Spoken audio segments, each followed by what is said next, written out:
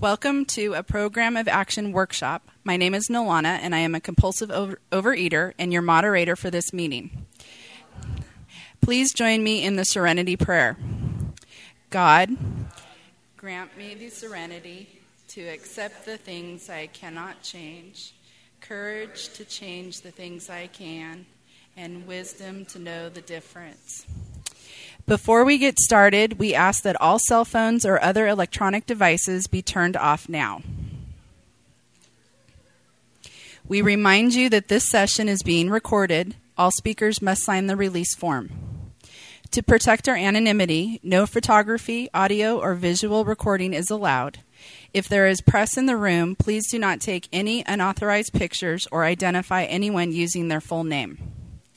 The opinions expressed here today are those of individual OA members and do not represent Region 2 or Overeaters Anonymous as a whole. OA members are reminded when sharing to speak to your recovery in the program of Overeaters Anonymous only. The format for this session is as follows. We will have 3 speakers who will share for 20 minutes each, followed by 3-minute open shares until the end of the session. The topic for this session is a program of action. The following is a reading from the OA 12 Steps and 12 Traditions from page 16. We began taking actions which others told us had worked for them. Whether or not we believed these actions would work for us didn't seem to matter. Once we took the action and saw it work, we began to believe. Then we tried other suggestions, and our lives began to be transformed. It was the beginning of a healing process that would relieve us of the compulsion to overeat and bring stability to our unbalanced lives. As we responded with action to the love we had been shown in OA, the result was a new faith in ourselves, in others, and in the power of that love. I would like to introduce our first speaker, who is Jeannie from San Francisco.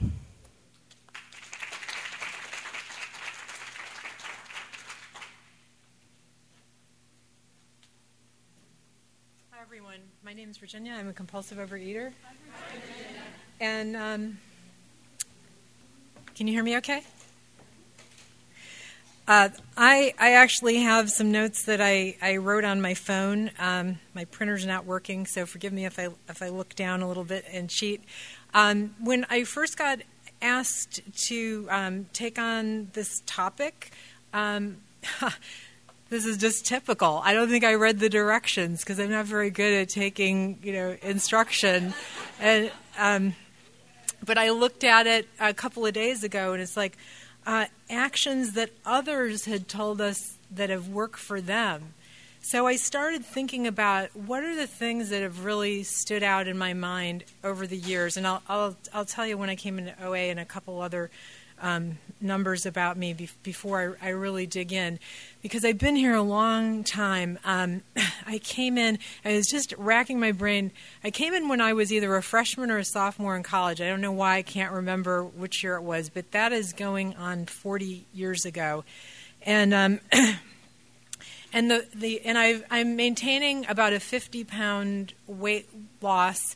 And I'm also anorexic and bulimic, so the range of that, it was the 50-pound weight loss, but I was also 15 or 20 pounds lighter than I am now. So it spans the gamut.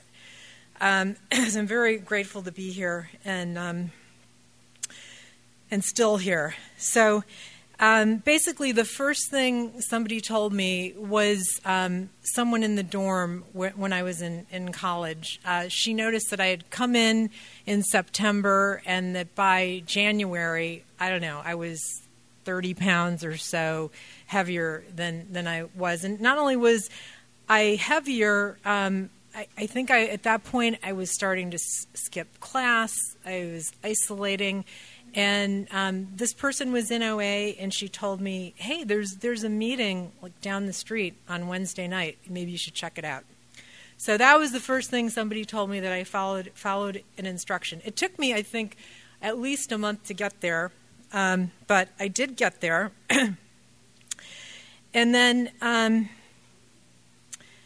one of the things they told me was, get a plan of eating. Start writing your food down and committing your food. And of course, all those years ago, there was just one or two things, gray sheet, and I think there was another sheet as well. But I think it was important for me to follow that direction, to get clear about what I was eating instead of being in denial. And I was a pretty low bottom eater in that I would eat food out of the garbage. It would steal money to get food. I dropped out of school. I lose jobs. And it's good for me to get back in touch with how bad it was, because there's a lot of years between today and that time in my life. But I don't ever want to forget that. So anyway, what else did people tell me? They told me about writing a food history in that first step. Like, what has this been costing you in terms of compulsive overeating?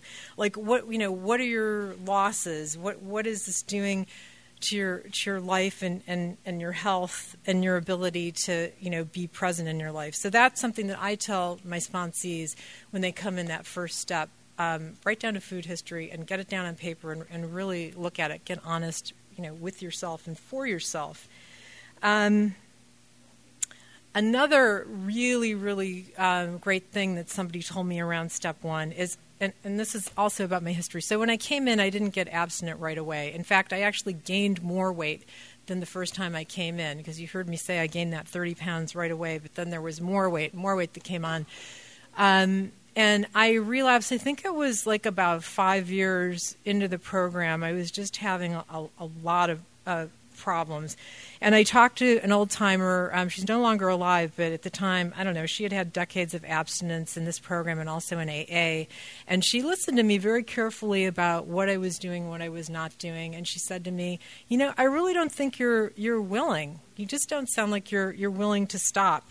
And anybody that's heard me hears me share this, because it was, again, one of the most powerful things anybody ever told me in the program all these years. She suggested that I pray for the willingness to be willing. And I started doing that. And she said, just do it while you're, even if you're overeating or you're, making bad food choices, or you're, at that time, I think I was also throwing up,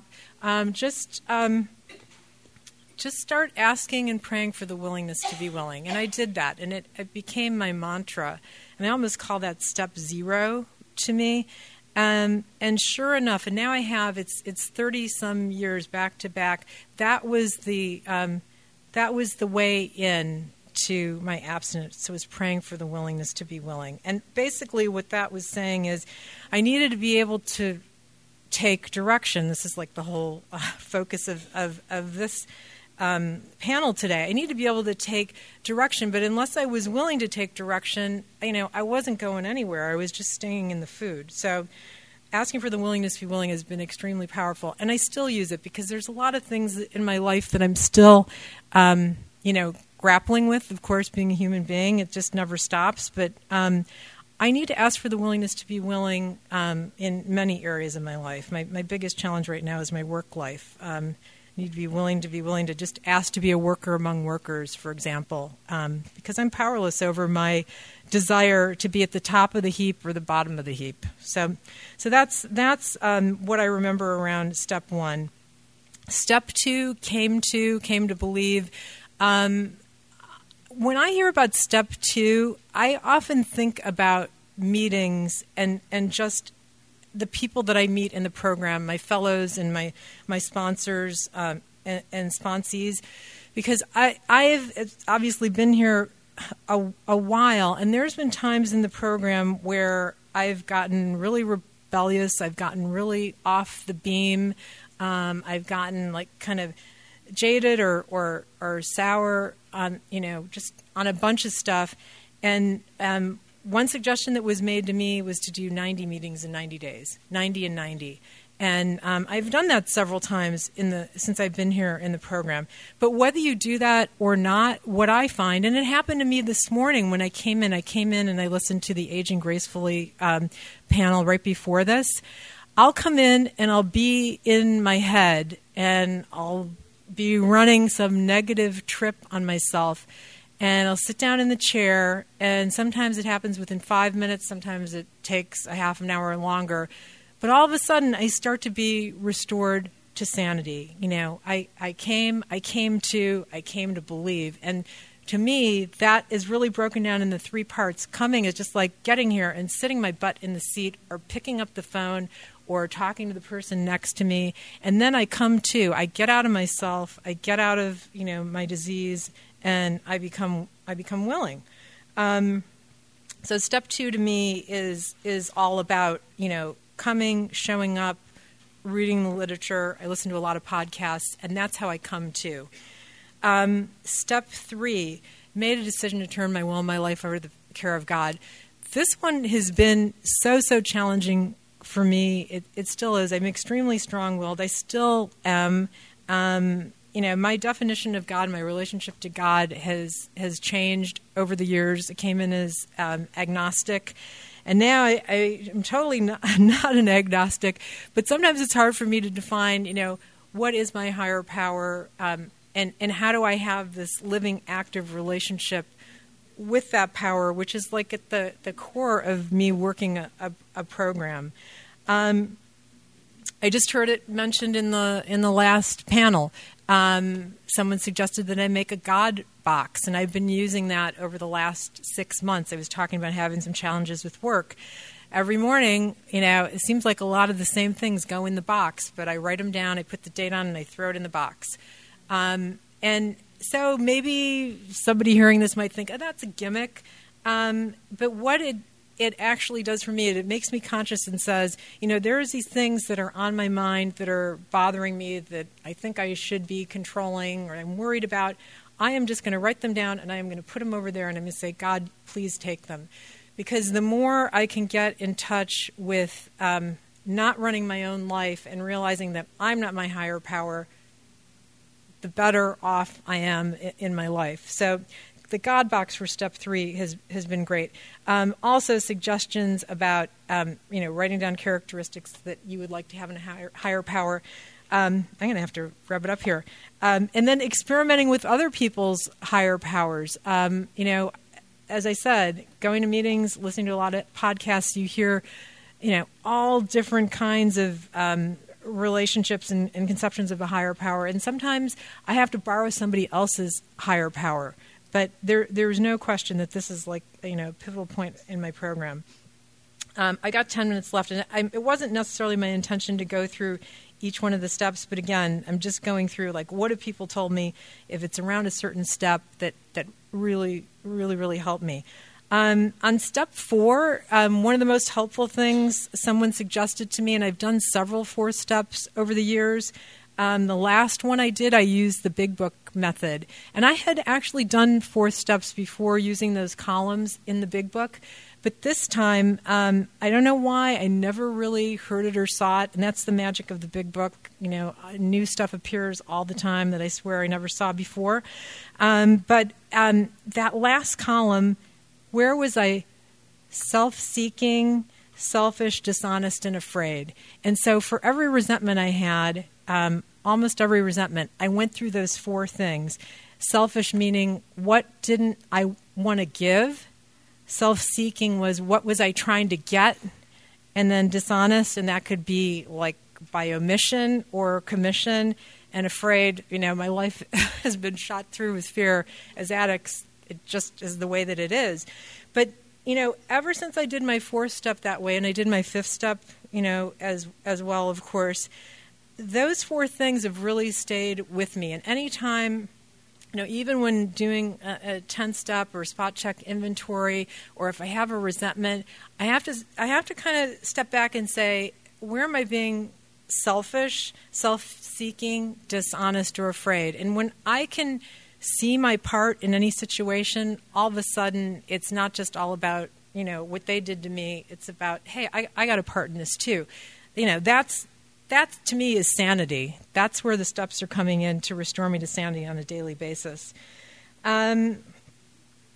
So let's go to step 9. Step 9 has been one of the most difficult steps for me. I would say it is the most difficult step for me. And again, all the time that I've been here, I still have not finished some of my original amends. I'll just say that. And so I've been circling back on that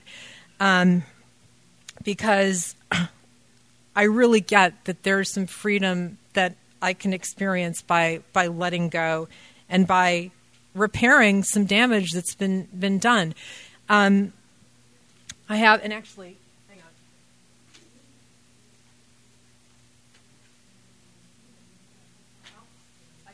I guess my higher power, I thought I lost it. Here are some things that I wrote down at a meeting recently that was about step 9. And so these are instructions. What do people suggest? Be deliberate. Be clear on your intentions. Remember that it's ongoing. It's a never really done step. If you're having problems with the 9th step, go back to 6 and 7. Help me prepare for being a more forgiving person. And remember that the 9th step is that I want to have the best possible relationship with everyone. Getting along versus being right, and that's huge for me. And then it talks about good judgment, careful sense of timing, courage, and prudence. So, and I'm currently working on an amends. It's funny how things come up. I was with someone I'm very close to in the program, and I can't remember whether we were watching something on television or we heard something. Someone had done like a hit and run, had hit a dog or something and just drove away. Well, that reminded me that when I was, 19 or 20, I did that. I was binging in my car. This was when I lived in Ohio, and I was driving down the road, and I even remember what county I was going through. And I'm pretty sure it was a dog, but because I was binging my brains out while I was driving, I just drove on.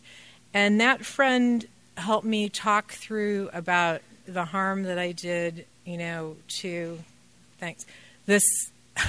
this creature, potentially the family or the people that were associated with it, and also myself. And we just worked through it and came up with a plan about what I could do, almost 40 years later to clean that up. And it's something that I thought that I had done, but I really hadn't. So I just have to be willing. This stuff kind of springs up, seemingly out of nowhere, and when it's time to deal with it, it's time. And suddenly, it's clear. I don't know why it took so long, but it's clear. So I've got 5 minutes left. I guess the last thing I want to talk about is the 10th and 11th step.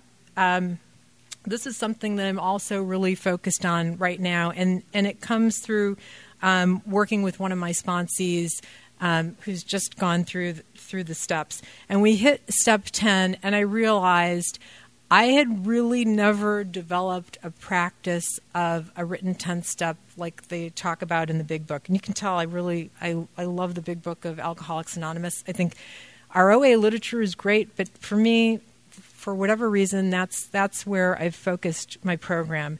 And so I've been doing that now for the last couple of months, writing down my resentments, my fears. Was I kind and loving towards all? Do I owe an apology? Have I kept something to myself, which should be discussed at once?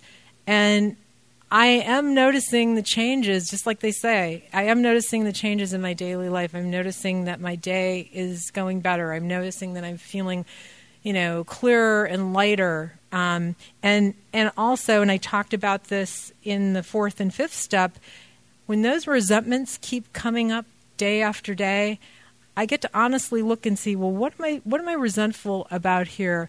And then when I step back, I see if something that I think they're doing to me or not doing, I ask myself, is this something that I've done in my life? And 99 times out of 100, yes, it is something that I've done. And it helps me let go of those resentments and instead of seeing, like a them and a me, it's we. We're human beings. We do this stuff. we're all, we're all just trying to do our best. And then that 11th step, which has been, intermittently in my life and out of my life, getting back to that and making a practice every day, even if it's for a minute, that counts. And hopefully it's longer than that. And when it is, it's a better day than when it's not. And I know I'm probably getting to the end of my time. And my 12th step thing just fell down here on the floor. I have all kinds of props. As I was running out of the house this morning, I know this is something that one of my very first sponsors gave me. And it's a pencil that says, "Celebrate God's Gifts." And how this ties in with the 12th step, well, two things. One, this person was extremely generous, and they shared so much of their time and knowledge, experience, strength, and hope with me as I've, just, done just a little bit of compared to all that I got from this person. And it also reminds me that I have, as a result of these steps, I have a spiritual awakening. And to me, part of that spiritual awakening is celebrating God's gifts. And when I walked out of the front door of our house this morning, there was this beautiful bird that was singing. And we live in San Francisco, and sometimes it's hard. We don't have beautiful birds singing. Sometimes it's the crows that are like cawking, because the garbage is out and it's horrible. But I looked up, and at the very top of this tree was this beautiful bird singing, and I thought, that's celebrating God's gifts. Thank you, God. And to me, that kind of encapsulates, the gifts I get from this program a day at a time. Thank you.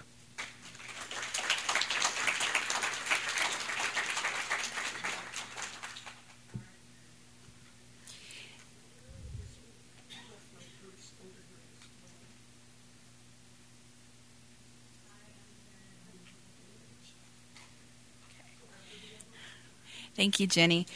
Our second speaker is Liat from Sunnyvale.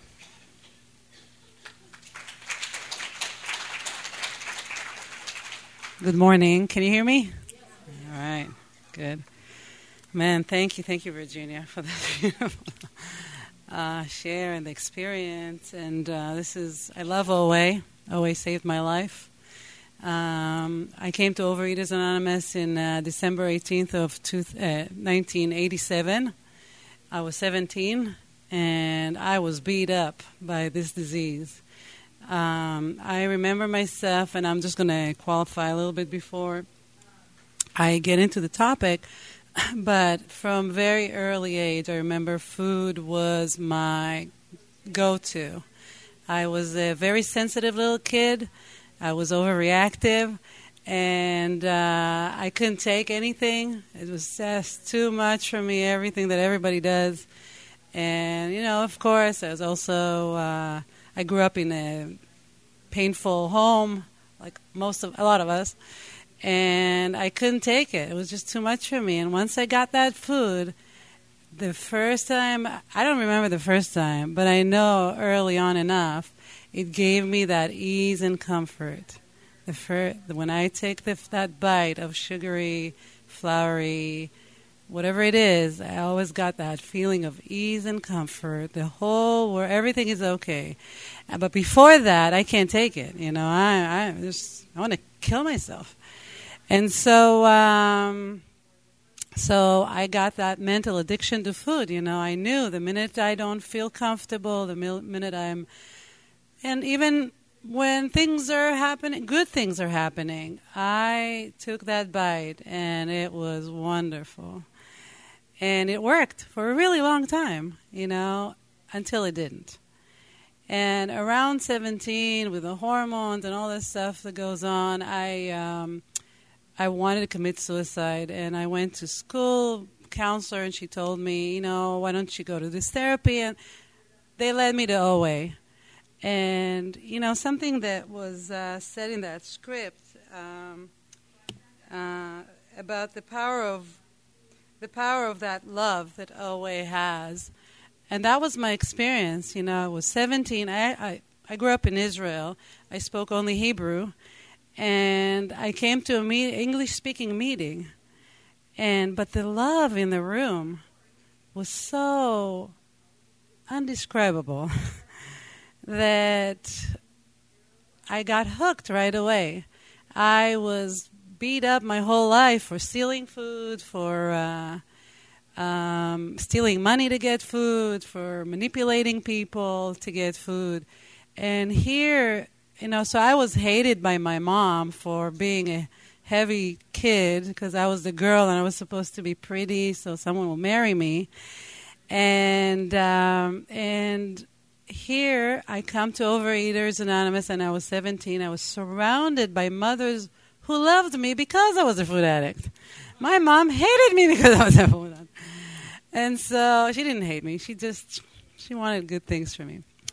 So that love of OA kept me in, that kindness, that place where you're not feeling judged because you're overweight, because you just ate like an animal.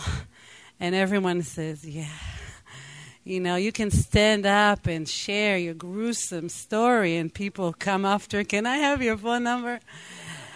I was loved because I was broken, because I had this disease, and it kept me for a long time, that love that I was longing for. But that love kept me clean. I kept going to the food. I had different sponsors that told me different things. And the topic here is, doing all, taking the action, following that person. And that sponsor that tells you that the one that is thin now, I was about 80 to 90 pounds overweight. She's thin. Maybe she has something to tell me that I will be thin too, because it was my dream. If I could only be thin, life would be perfect. And I thought, so I would have sponsors. And then the spiritual ones, maybe she's so spiritual that I'll be, but I was really never willing to do all it took.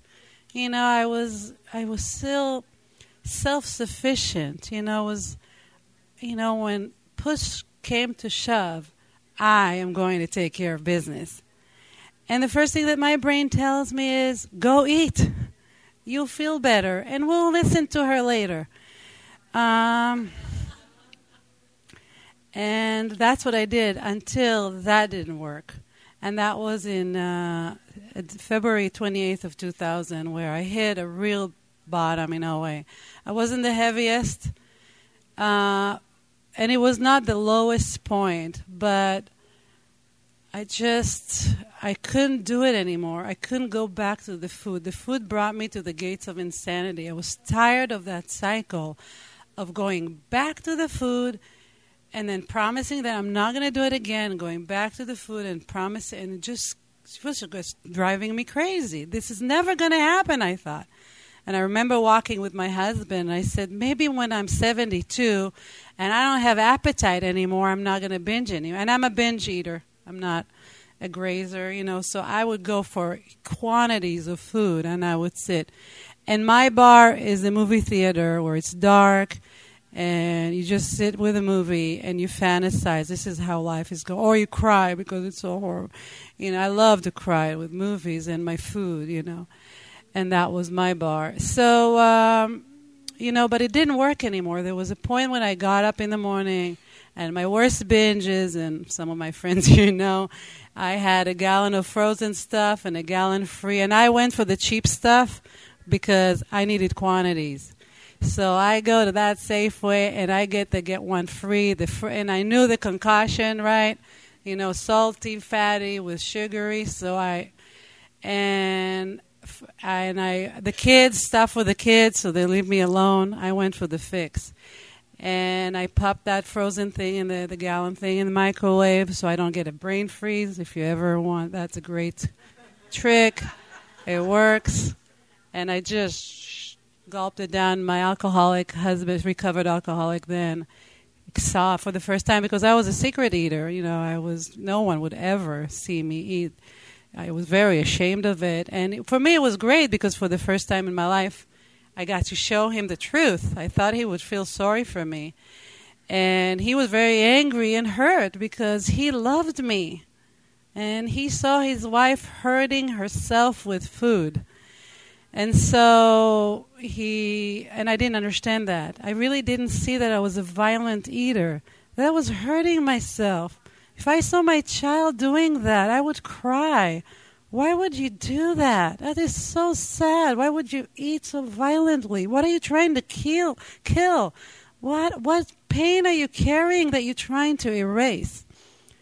So, this is the turning point, and this is where I was willing to do all it takes. And for me, the turning point was being really honest with the truth. That I have a physical allergy. I'm never going to be able to eat that frozen sugary stuff with impunity. I would never be able to do that. It will always trigger an allergic reaction which says, eat more. Maybe I'll rest for a few hours and then my mind will start sending me there. So I had to really understand that I have a physical problem that I was born with. And it's never going to go away. It doesn't matter if I'm 72 or 100. It's staying for good. And I need to address it. And I also love the Big Book. And the only suggestion in the Big Book is entire abstinence. So I had to identify the food that throws me back to that cycle of craving. It's not the brain that makes me crave. It's the food that I'm eating, and that's a separate subject. So I had to really be honest about it. I had to see, there's sugar I can't eat. I can't eat any type of sugar. That has to have a big X on it. Anything that O's, somebody told me, O's, glucose, fructose, that's sugar. I had honey. So I had to entire abstinent on that one. Floury things. So I had a list. And I also had behaviors. I'm a quantity eater. So I have to put limits. And the only way I can put limits on quantity is by weighing it. I'm not doing... I need to weigh my food because my eye... someone once said, I have the problem with the more. That's how I see. For me, I don't know what 4 ounces looks like. So, and 4 ounces, somebody told me once that it's the right amount. So I weigh my food as part of my entire abstinence. And I eat 3 meals a day, nothing in between. And I committed daily to a sponsor because I don't trust myself. I'm the type of I'm a food addict. I don't trust myself, and I don't trust any other food addict too. That's my experience. So that's the food. Now, if I had only a problem with food, that would be great, right? Because I'll join a tennis club. Why do I need to see you here? I don't have time for this. I could have fun. I have another problem, who is my main issue, and it's centered in my mind. It's what sends me to the food. If I'm not eating, the allergic problem is taken care of. But I have this remember that ultra-sensitive, overreactive Liat that was born that way? She's not going away too. So once emotions pile up on me, I don't know what to do. And what I did in the past is self-sufficient, which means either die with the food or, close myself, cry. I wouldn't know what to do. And so this program offers God. Wow. That is so wonderful. I need transformation. I need my mind to think differently. If it always thought, if nothing changes, nothing changes. So that lady that told me how to eat told me also how to live. And Liat didn't work anymore. I had to look at the truth with the food, and I had to look at the truth of my mental state, which is constantly throwing me off. I have a problem differentiating the truth from the false. If you nod and you say, yeah, and smiled at me, I think I'm great. If you walk out the door, I think, I'm so self-centered.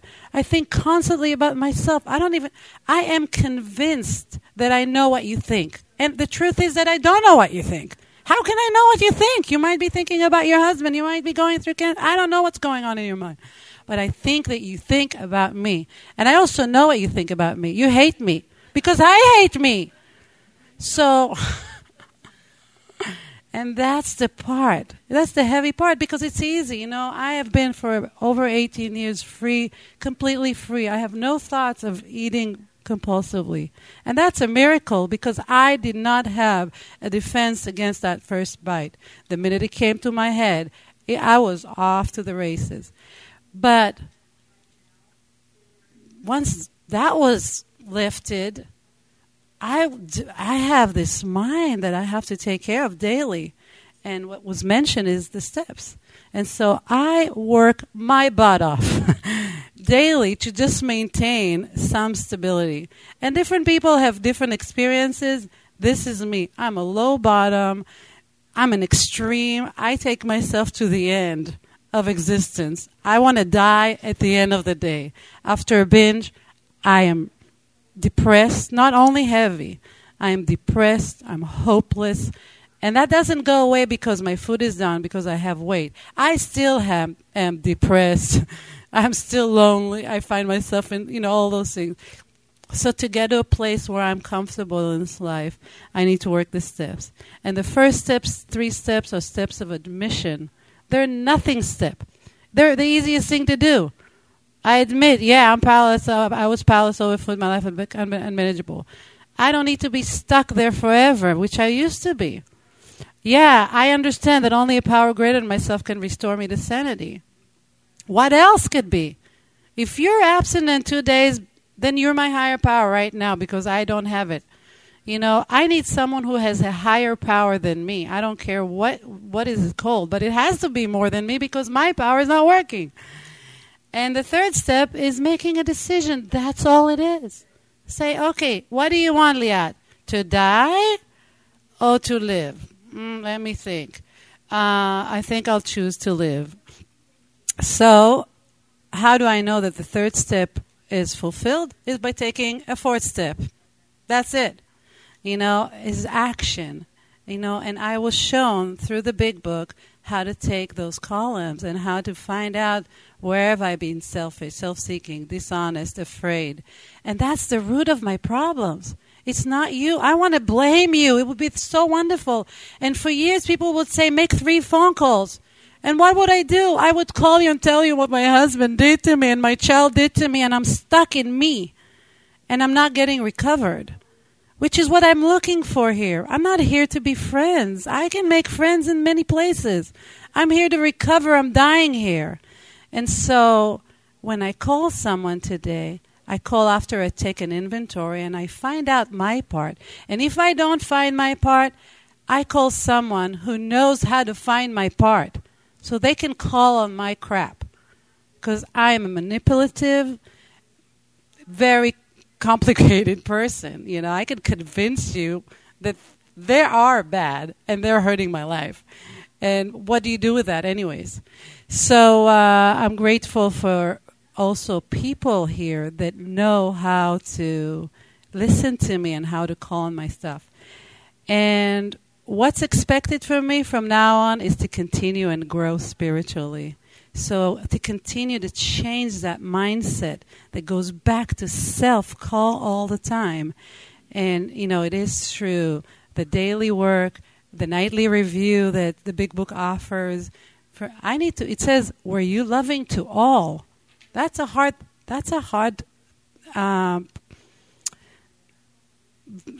thing to live up to. I need to be loving to all. And, did I harm someone? Am I honest? I need to live on a higher level of existence if I want to continue to grow and stay away and have a space between food and I. So, for me to do what others suggested, and it is suggested, as my husband always said, it's suggested to put a parachute when you jump off of an airplane. You don't need to. You can jump without. But it is suggested, and this is my experience. I better put that parachute, and I need, and I am, and daily, and then working with others, which is another wonderful gift. So this program is phenomenal. I don't know what I wrote here. I'm sure a million things that I didn't even said. I had a great share in the car. You should have been there. But the truth is really, bottom line, from taking directions to the T, precise. the precise direction that the Big Book offers me. I have recovered. I'm not cured. I'm daily facing Liat and the Liat that was born, that sensitive little girl. But I also have power that I never had before. I don't feel powerless. And that's what the first step says. We were. It's in past tense. We were powerless. So that's what the promise is, to be. I was powerless. I have power today. I can walk around food. I have sugar in my house. I have people that eat ice cream. Ice cream is not calling me from the refrigerator. It can stay there and rot as far as I'm concerned. It's nothing to me. I'm free. I don't need to take things out of my house to be okay. I'm okay under my skin, and sometimes I'm not, but I'm okay with that too. I know that there is a way out, and I know that there are women in my life that can get me through it in this room and help me get to the other side very quickly. So I think my time is up. No, I have one more minute. I just, if it worked for me, you've heard that a million times, right? I mean, there's no way that it can't work for you, because I'm rebellious. I don't take directions. I'm so used to self-sufficiency that first I'll do my way, and then maybe I'll consider you. So if it worked for me, it will work for anyone else. So anyways, I love you all. Thank you.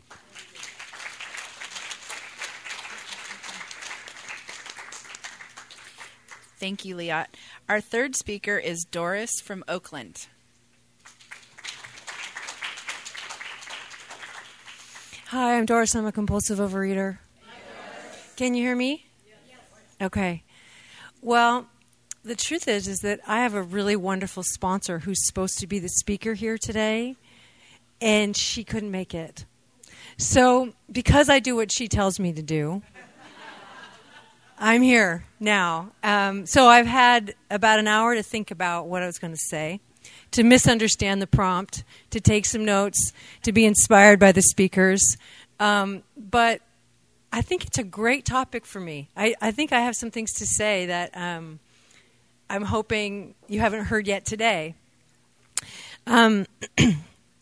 So just briefly, I came into OA about 17 years ago. And this sponsor that I have now, who asked me to speak today, she started calling me after the meeting, and I didn't want anybody to call me. I really thought you guys were weird. Like maybe this is a cult. I had a terrible feeling in my stomach, like this horrible feeling of misery, and I just hated it. And it just seemed like now I really effed up. Here's the last house on the block. And this person who started calling me, she scared me. She really, really scared me. She was really intimidating. And turns out she's actually really sweet and smart. But at the time, I just felt scared and upset. But she called me, and she was a very reasonable person. And she suggested I keep coming back. And so I did. So I kept going to meetings, and there she would be. And I would go to her, and I would complain about the meeting. And she would say, well, keep coming back. And I would say, at one point I was upset because it was a big meeting. In Oakland, there's a ton of meetings. There's a ton of great recovery. And so I would be in a big meeting, and everybody knew each other's names. And this really upset me. I just thought it was really mean that they were calling each other by name. And so I talked to this person. She wasn't yet my sponsor. She was just somebody I knew. And she kept saying, well, how was the meeting? Like, she looked me in the eye, and she looked like she really wanted to know how I was responding to the meeting. And I said, well, yeah, it seems like people are kind of inspired. And I don't know. It sounds like bullshit to me. And I don't know. And why do they know each other's names? That's so rude. And she said, well, if it really bothers you, you know what you could do? And I said, what? She said, you could bring it up at the business meeting. You could come to the business meeting and you could make a suggestion. And I was like, well, I'm not going to do that. She said, well, that's fine. Maybe you could just let that go. If you don't want to do anything about it. And so, anyway, she's been my sponsor for 17 years. And I asked her to be my sponsor, and I really haven't regretted it. I needed some help. I needed somebody to walk me through the basic things like that, like just how do you feel right now? How do you answer honestly when somebody asks you how you are? And then I needed a lot of other help too. It turns out that having someone in my life who has clear boundaries, like I thought everybody was codependent. I thought everybody was over-emotional, that everybody would just lived with chaos, generated chaos, wanted chaos in their life. She doesn't want that. She wants to be abstinent. She wants to lead a sane and reasonable life. And I needed a lot of help figuring that out because my impulses lead me to drama, lead me to chaos, lead me to controlling other people. And then it's really hard for me to take care of myself. And there's food as like the one thing that always helped me deal with the chaotic home. And if I have chaos everywhere in my life, I can't really... I need comfort. I seek food. So she applied reason to many problems in my life. She helped me apply the steps. She helped me get a food plan. She helped me stick to it. And again, the things that I do they're not unreasonable things. They were just impossible things before I came in here. So I just have this list of things that I just wanted to share with you because these are things that not only Christina, who hopefully you'll get to hear one other day, but other people have told me to do and that I do. So the prompt for today had to do with taking directions from others. But when I got the text, it said, I thought of the tool, an action plan.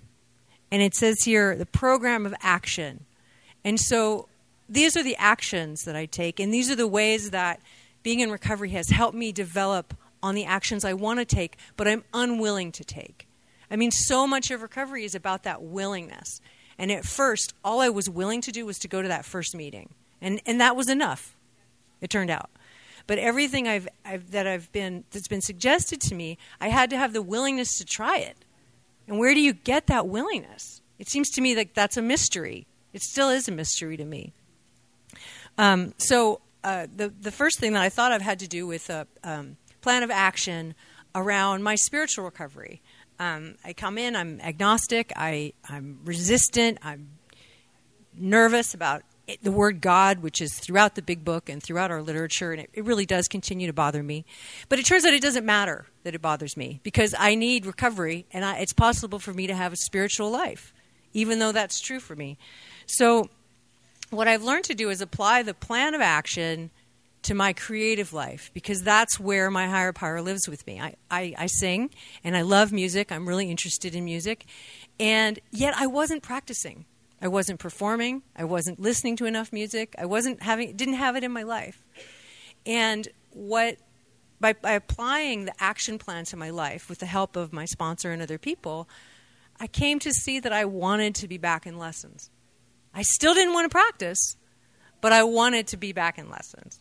So I did that for a while, and I continued to not practice. How am I ever going to learn to practice, right? When I was 11 and I started playing piano, my teacher said practice. I said yes, but I meant never, right? How do you change your behavior? How do you do that? And so I was always living with this pain of wanting to be better at something, but being unwilling to do the actual work that it takes to do it. And my teacher said to me, the only difference between us is 10,000 hours of practicing.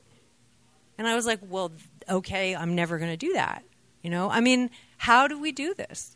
So now that I practice much more regularly, I have a calendar, and I have a big pink pen. And every time I practice, I can get to go over to it and put a pink circle on that date. But practicing isn't an hour of arpeggios. Practicing can be thinking about it. It can be stretching my back. It can be breathing. It can be thinking of a song. It can be going to a lesson. It's like where I'm okay where I am as long as I'm on the path. And it doesn't have to be a big, long list of everything that I did perfectly. Just like food, it's always imperfect. And a lot of the actions have to do with applying that to life. Having a relationship with food is always imperfect. It's like progress, not perfection, no matter what. We cannot really abstain from food. And I need to apply that imperfection to everything I do. And so in an imperfect way, I've learned to go to the gym. And when I first started going, I don't know about any of you, but have you ever joined a gym and then not gone? I've done that. Have you spent hours beating yourself up but still not going? You know, that like how do we get from where we are to where we want to be? I guess where we want to be is like spin classes every day for 10 years or something, right? How do you get anywhere near there if you can't even walk in the door of the gym? You know, and where is exercise in our lives with our bodies? Where is exercise in my relationship with my body?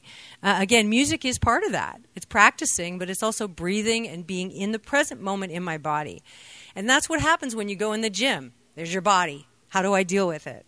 So when I first started going, my policy was, and my sponsor helped me figure this out, I didn't have to do anything. I just had to get there. I just had to go through the details of parking the car, walking in, being in there. I got to take jacuzzis. You know what I mean? I didn't have to do anything. I just needed to develop a habit. And that's what so much of this is. Our relationship with food is about a habit. It's about the actions we take to develop the habit. So if I walk in the gym and I go to this and I do a sauna every day for 2 weeks, I'm still more relaxed. I still feel better about myself. I still now know which locker I prefer. You know, I still now have practiced for remembering my shampoo. I mean, these are things that are part of having a normal, healthy life. And also with food, you know, we have to deal with not just our bodies on that level, but practical things like grocery shopping. I mean, these are actions that we have to take. And it's just a question of habit. But how can I be loving with myself to help develop these habits? You know, if I go to the grocery shopping and I forget something, am I going to have a tantrum over that? You know, I might have in the past. Or if I buy a bunch of food that my kid likes and my husband likes, but not for me, all right, thank you. I have to find a way to start fresh. So how do I go back in to the present moment and reapply and grab some more willingness to do the next right thing, given that it's always imperfect? So I've needed a ton more patience than I had when I came in. I've needed a ton more listening to other people, practicing, and I've needed to try to get in the present moment with reality. And so these are some things that's been suggested in the ways that it's helped me. The first thing that people suggested was that I go to meetings. And at first when people said that, of course it was people outside the program who felt that I had a problem. I was like, forget it. Or somebody who suggested a meeting and I thought it was a cult or I would hate it or I don't know what. Another suggestion that I don't do as much as I would like to, but it helps me so much is phone calls, calling people. Again, calling my sponsors, really important. As I said, shopping, meal plans, like making sure you have enough of something. If I don't have the eggs, I can't hard-boil them. If they're not hard-boiled, I can't eat them. You know what I mean? If that's a healthy snack for me, I need to have enough in the refrigerator. Even if my husband eats them all, I have to figure out, I have to keep going. Even though it's imperfect. It's really practical. I mean, that's another thing about recovery that's so kind of weird and cool and is that it is huge and spiritual and all this other stuff. And it's really mundane. It's like, is my dish that I put my lunch in clean? If it's not, how do you get to work? You know, just working out all that stuff. It sounds simple and it really isn't. So thinking ahead a little bit. About like today, my people I know in Oakland said to me that there was a food issue here. You weren't going to be able to get lunch. You needed to bring lunch. So I brought a lunch. Before OA, that was impossible. It would have meant I didn't come. You know what I mean? Or I don't know. I need to think ahead a little bit. Another plan that I have as part of every day, another plan of action, is meditation. So I sit down every day in the backyard, and at first, all I had to do was sit down. I got to get right back up. But I have to develop the habit of doing it. And the habit can be anything, 5 minutes, 2 minutes. You know, now it's about 15 minutes, and I really miss it when I don't do that. My sponsor would like it if I did that again in the afternoon. And I do that I don't have as strong a habit of that. But again, meditation is a powerful tool of the program, but it does require the action, finding the place to sit, actually doing it. So, another thing that's been really, really, really important are actually doing the step work. So having a sponsor, taking the time, scheduling the time, arriving on time, preparing it, doing it. I've had a lot of perseverance to actually complete those tasks because there's a lot of work to do in the steps. But I really enjoyed that work. So that might just be me. Might just be weird. And another really important thing for me had to do with my sponsor specifically, and that was that while we were working together, she ended up having a couple of kids and her life changed. So she set aside a very specific time where I could call, and there was 0 other times. There was just this 9 to 9:30 on this Wednesday, and I kept forgetting. And she'd ask me, is this going to work for you? Oh, yeah, I can do it. Then I forget. Yeah, I can do it. And then I forget. And I would be calling the next day. I was thinking it was a flexible boundary, and it wasn't. This was it. And I forgot so many times that she almost fired me a number of times. And I had to change. I had to become more reliable. I had to be there when I said I would be there, or I was going to lose that sponsor. And I really didn't want to, as I've probably made clear, I believe her support has really helped me. And I didn't want to lose that. So I have to become more reliable. At first, when she said that, I thought, God, she's so controlling. She's just impossible. Who would do? I would never do that. I have sponsees, and I don't do that. But that's how she did it. And I had to respect her boundary. And then another thing is that she told me I had outside issues. She told me I needed outside help. My husband's an alcoholic. And I grew up around alcoholics. And she said, I don't have experience, strength, and hope about that. So I need you to go out and get some more support. And I said, but I like just working with you. And she said, that's nice. I'm glad you like just working with me. But you need more support. And you need to wrap up. You can't, you need to go and get outside help. And because we're in this relationship where I listen to what she says, I listen to what she said. And I followed through with that. And so I go to Al-Anon, and I have another sponsor. When she suggests something, I do it. She also suggested I get another sponsor who just takes my food, a food sponsor, somebody I can talk to more often, many times a week, maybe every day if I wanted to. I can text her, I can email her, I can tell her how I feel, and we just talk about my food because food is happening every day with me, many times a day, and I need flexibility too.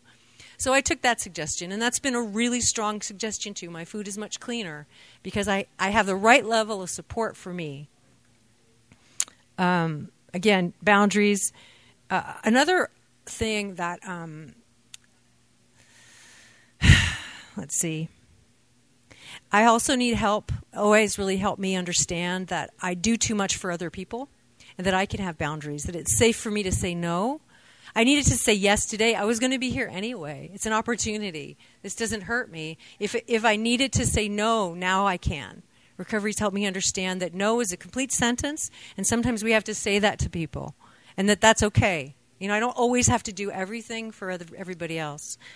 Talking about that, I have a friend who I was sure needed to come today. And for her to come today, I would have had to pay for her registration. I would have had to drive 2 hours out of my time to pick her up. And she probably would have flaked at the last minute.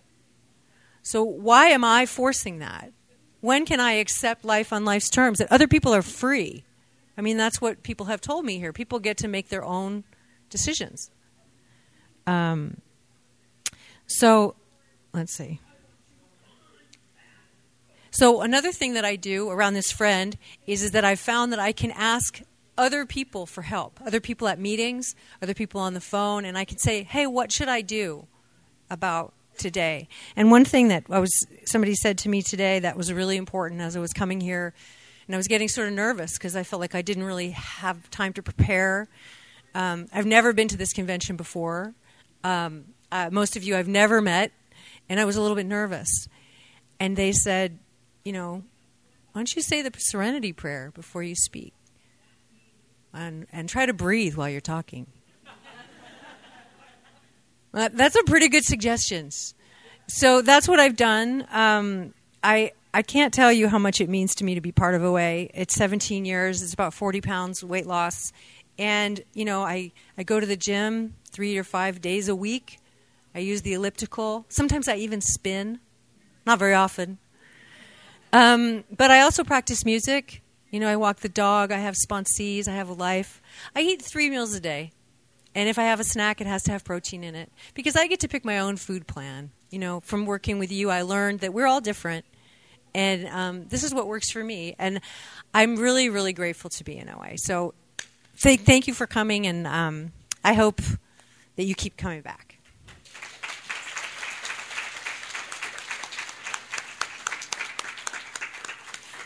Thank you, Doris. The meeting is now open for 3-minute shares. Please sign the release form at the podium prior to speaking. We ask that you limit your shares to 3 minutes and confine your share to your experience, strength, and hope on the topic discussed today. This session will end at 11:15.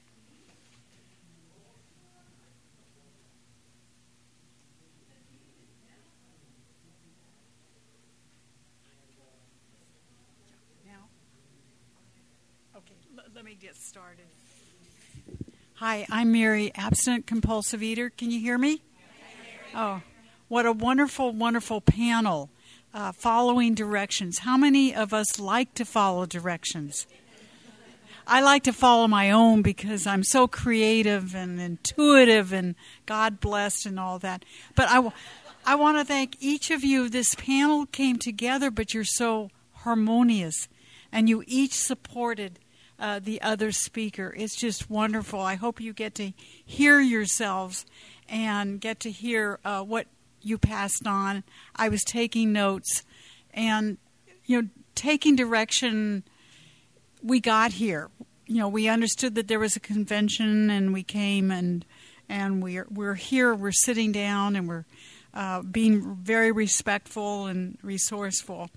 And I want to thank the person who's doing the timing and person who's doing the recording and all the volunteers that made this today. So thank you very much.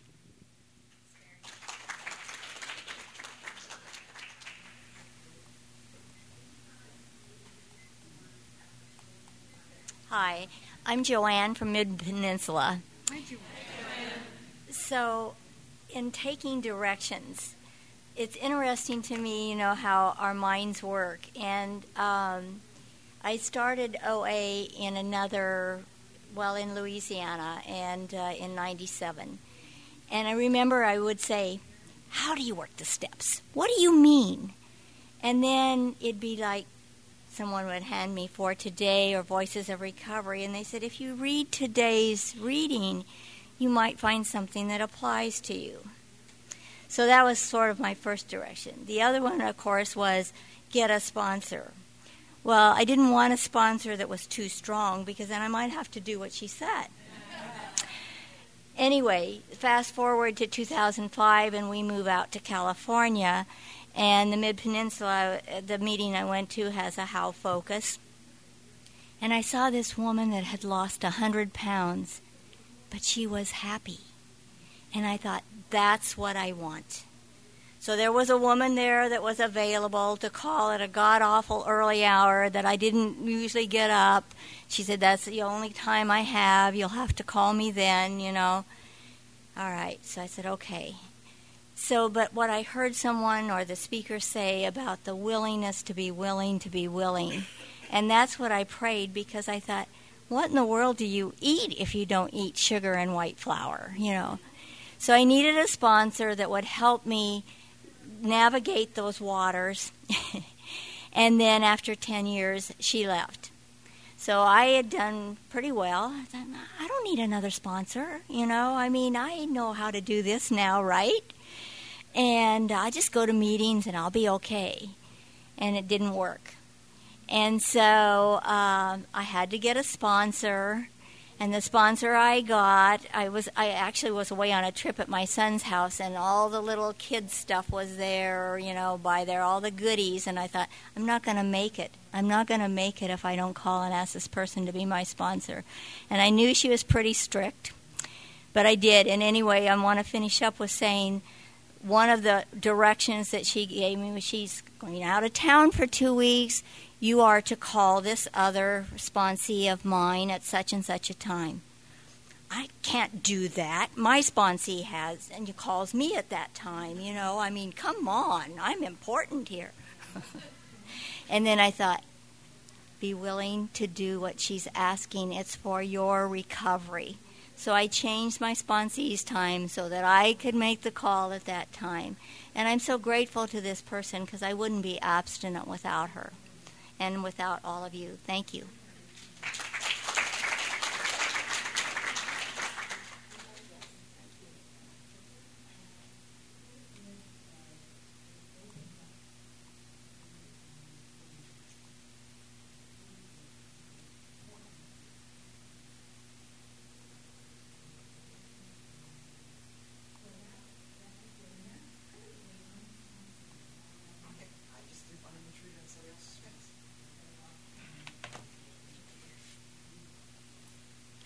Hi, Lori, recovered compulsive overeater.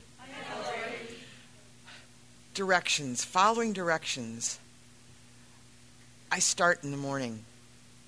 If I don't get that morning med time in, I'm a mess. And my morning meds consist of a lot of quiet, good amount of prayers gathered from all kinds of places, and then a lot of the daily readings. And I find that it's a God thing where everything I need for that day, it's like here's the agenda. This is what's going to happen. It's not necessarily what I'm going to be doing for the day, but it's all the emotional things I'm going to be dealing with.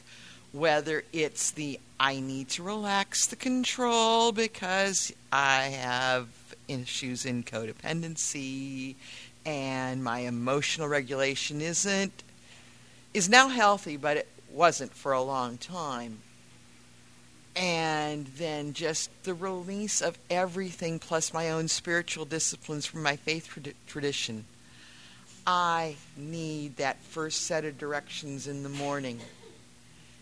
And when I start it with the third step, include in my beginning the third step prayer that I offer myself to you, God, and wrap it in the seventh step prayer. And there's something in the seventh step prayer that gives me immense comfort. I ask you to take all of me, good and bad, because I am going to screw up something. I just know it. It's me. It's who I am. I am a frail child of the universe. But my higher power can take all of me, good and bad, and use it. I don't want to be the bad example, but I know that for some people I'm not going to be their cup of tea. But for somebody else, I am going to be able to serve them because of who I am and how God wired me and created me. That's the direction, is when you give the day to God, it will go where it's supposed to go. Like taking 5 hours to get from Fremont to Sacramento yesterday. With that, I pass. Thanks.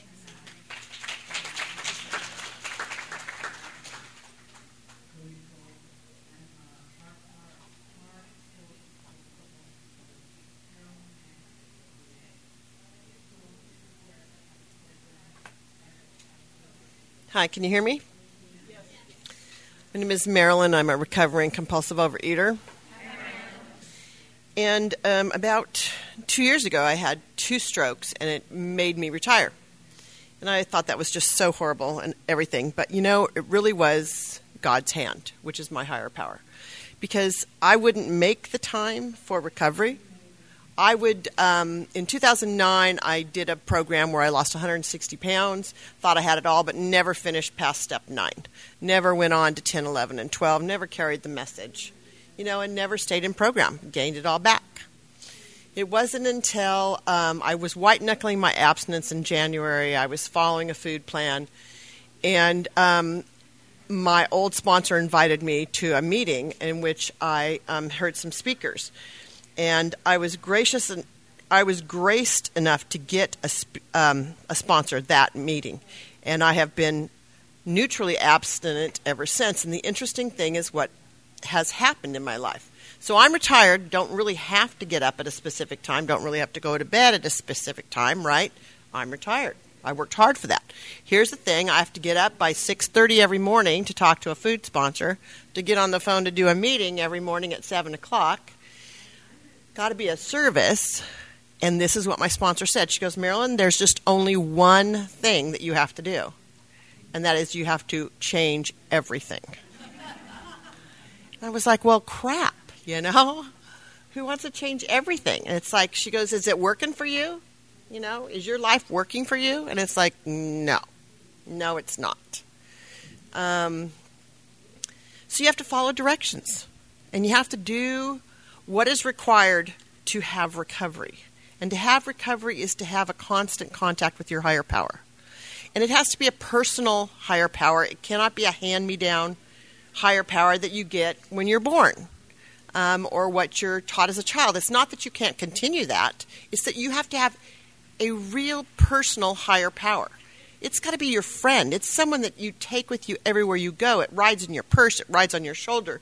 You know, it's the one I constantly say, it's my conscience. It's the one who's going like, no, don't go there. Don't go into your mind unescorted. It's a dangerous neighborhood. Don't go there. Call somebody. That's really all I have to say is, you know, you only have one thing to change, and it's everything. Even retirement doesn't get you out of it. So, thanks.